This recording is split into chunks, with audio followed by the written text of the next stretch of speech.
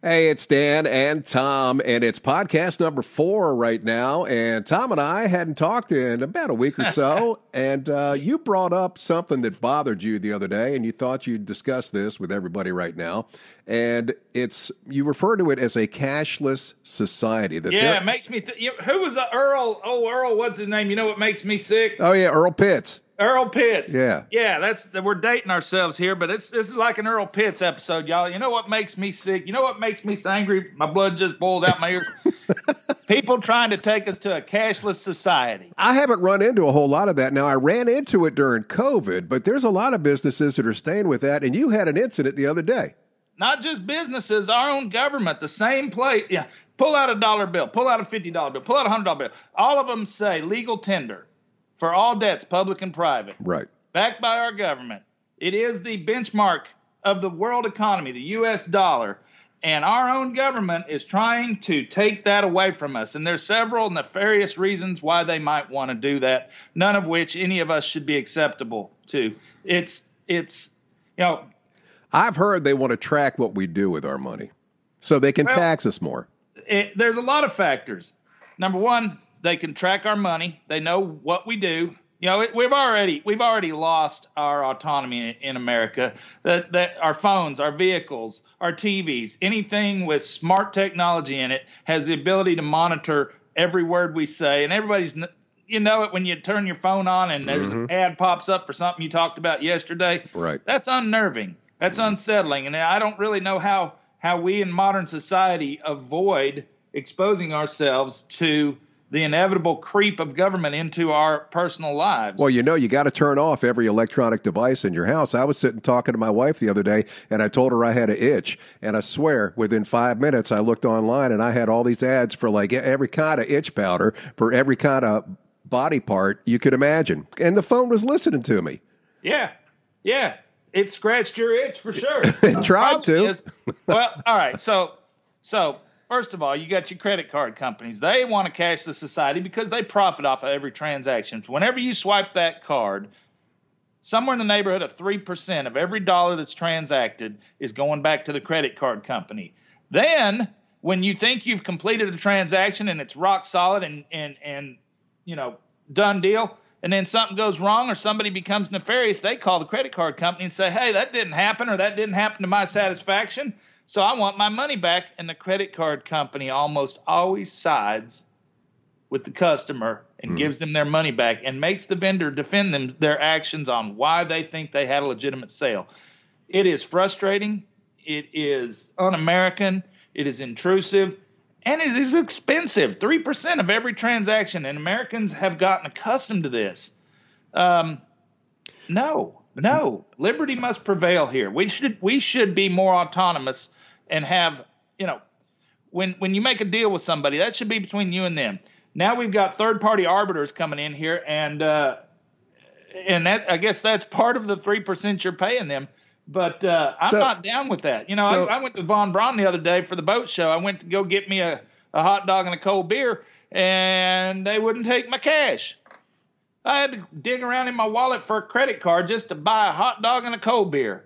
Well, let me tell you this one. This is just the opposite. I went down to pay my automobile taxes the other day, and I just handed her my debit card, and they charged me $11 to use my debit card. And I had forgotten about that because I had gone down to renew my pistol permit, and the lady warned me in advance, but this lady at the tag office didn't warn me. And I get home, and I see a separate charge on there for $11 just to use my debit card. So is that what they're doing too? They want you to use your debit card, and then they're going to charge you $11 to use it? It's not even necessarily a debit card. Yeah.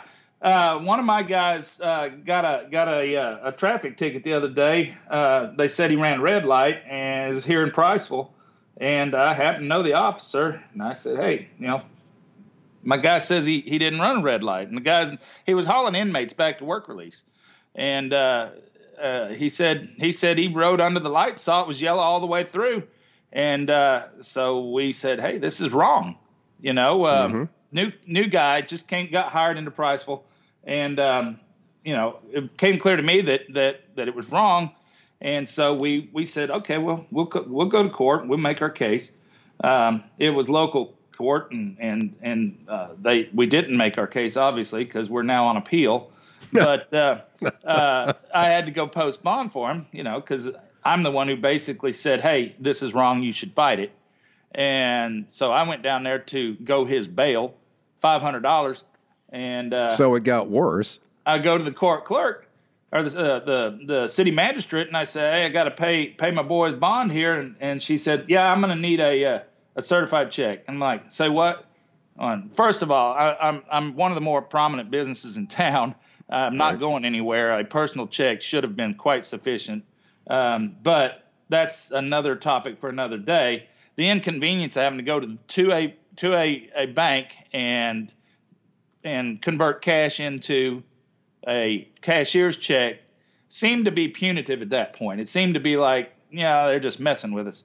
So I said, no, this is legal tender. And if our own government won't accept it, that is writing on the wall that we have a major, major problem. So I went full on ballistic and called the circuit court clerk, who, a friend of mine, and I said, this is not cool. You are forcing it.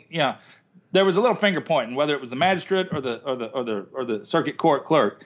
So I got them both on the phone at the same time. That's the best way to resolve an issue is a conference call. Mm-hmm. And lo and behold, they had to call Montgomery to clear this up. Montgomery said, yes, we have to take cash if somebody wants to send cash. So you were vindicated. We push. You have to push back, though. Yeah. If you don't push back, society is going to chip away at our liberties, our freedoms, and this will become a government-led state like Russia and China. We don't need that. We don't want that. We worked awful hard for 250 years to preserve liberty and create a place where freedom and liberty reign, and we are allowing ourselves to be victimized by our own government. Right.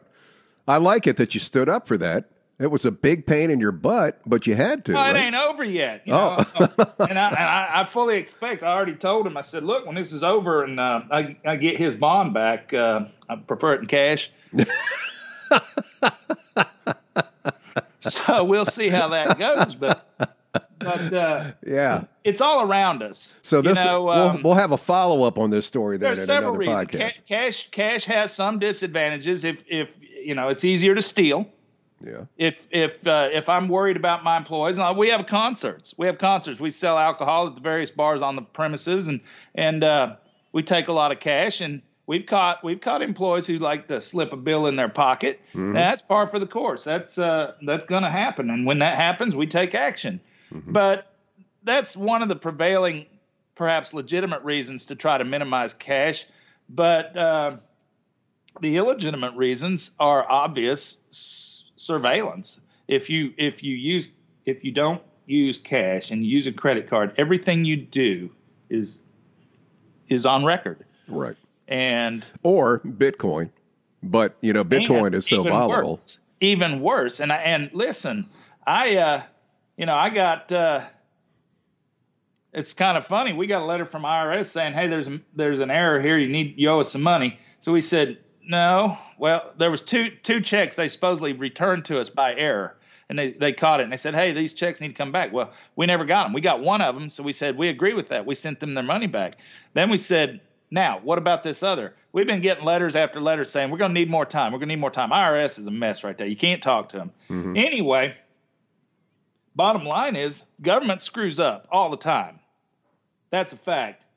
If we give them the power to take our money away from us and shut us off when they screw up, we do ourselves a major disservice. And this cashless society business is just that. We are giving full authority to Big Brother to hamstring us to where we can't feed our families. Mm-hmm. Mm-hmm. And it's simple as a mistake. And the government is just excellent at making mistakes, y'all. Oh, yeah. Ronald Reagan told us that a long time ago. Not only do they make mistakes, but they have a tendency to get corrupt as well. And then that's what we find ourselves in with the swamp in Washington, D.C. So the counter argument is, well, no, cash is the wild, wild west. We need better control on people. We need to be able to corral people and know what they're doing and be able to handle them. it's a double-edged sword. It's an attack and affront on personal freedoms and liberty. Just because you got a pocket full of cash doesn't mean you're a drug dealer, folks. But that's the message that they want to send. That if you got a pocket full of cash, you've done something wrong. You're trying to avoid scrutiny. You're trying to fly under the radar. Well, that's not the case. But it can be. It goes down to the point where you got some kids selling lemonade on the side of the road, and the city comes in and says you got to have a business license. You got to report your sales. You got to pay your taxes. Come on. We've gotten crazy. It's just like when Joe Biden says, okay, every transaction under $600 now is going to be subject to tax withholding unless you prove that you don't owe taxes. It's getting more and more restrictive and more intrusive, and the walls are closing in, and it's time for all of us to stand up for some of the basic personal rights that we as Americans have had for 250 years. And we would like to keep them. We're going to find out the hard way when they're gone that we wanted them. And that's why, I'm Earl Pitson on a rant here and saying, look, folks, gird up your wallets, keep your cash, use your cash, use it intentionally for whatever reason. Make sure that you keep cash flowing, because if we don't, they will take it away. Tom Frederick standing up for the legal tender. I love it. What a great podcast. We appreciate it. You got any comments about this? My email address is danmc102@gmail.com. And you're Tom Fredericks at Fredericks Outdoor or Fredericks Equipment? What is it? It's just Tom. It's just Tom. We're very cordial here. It's Tom at fredericksoutdoor.com. Message us, call us, let us know if you agree, disagree. If you got something that is under your skin and you're feeling a little bit like Earl Pitts, let us know. We'll go to bat for you. Right. And let's not end this without reminding folks, April 15th, 2022, Marshall Tucker Band at Fredericks Outdoor. 2023, Dan, you're a year 2023. behind. Sorry. Yeah, it's 2023. I'm retired. I'm not supposed to know numbers anymore. If you want another exercise in good old-fashioned Americana, come on out and hear the Marshall Tucker Band at Fredericks Outdoor. We do these twice a year. This is our spring concert. It's going to be a big one, a good one. If you need tickets, call the store, go online, fredericksoutdoor.com. And we'll get you fixed up. But anyway, let me leave you with a story about legal tender and a rock and roll act from years ago when I was working up in Virginia Beach. Jerry Lee Lewis came into town, and before he got on stage, he demanded to be paid in cash before he would perform on stage. And they had to delay the concert. This was on a Sunday. Somebody that was putting on the show knew a banker, and they went and opened a damn bank to get cash out to pay Jerry Lee Lewis so he would do his concert. He wanted his legal tender. Hey, man, as is his right as an American. That's right. I know. Stay the course, y'all. Spend your cash. Mess with the government. They need some pushback.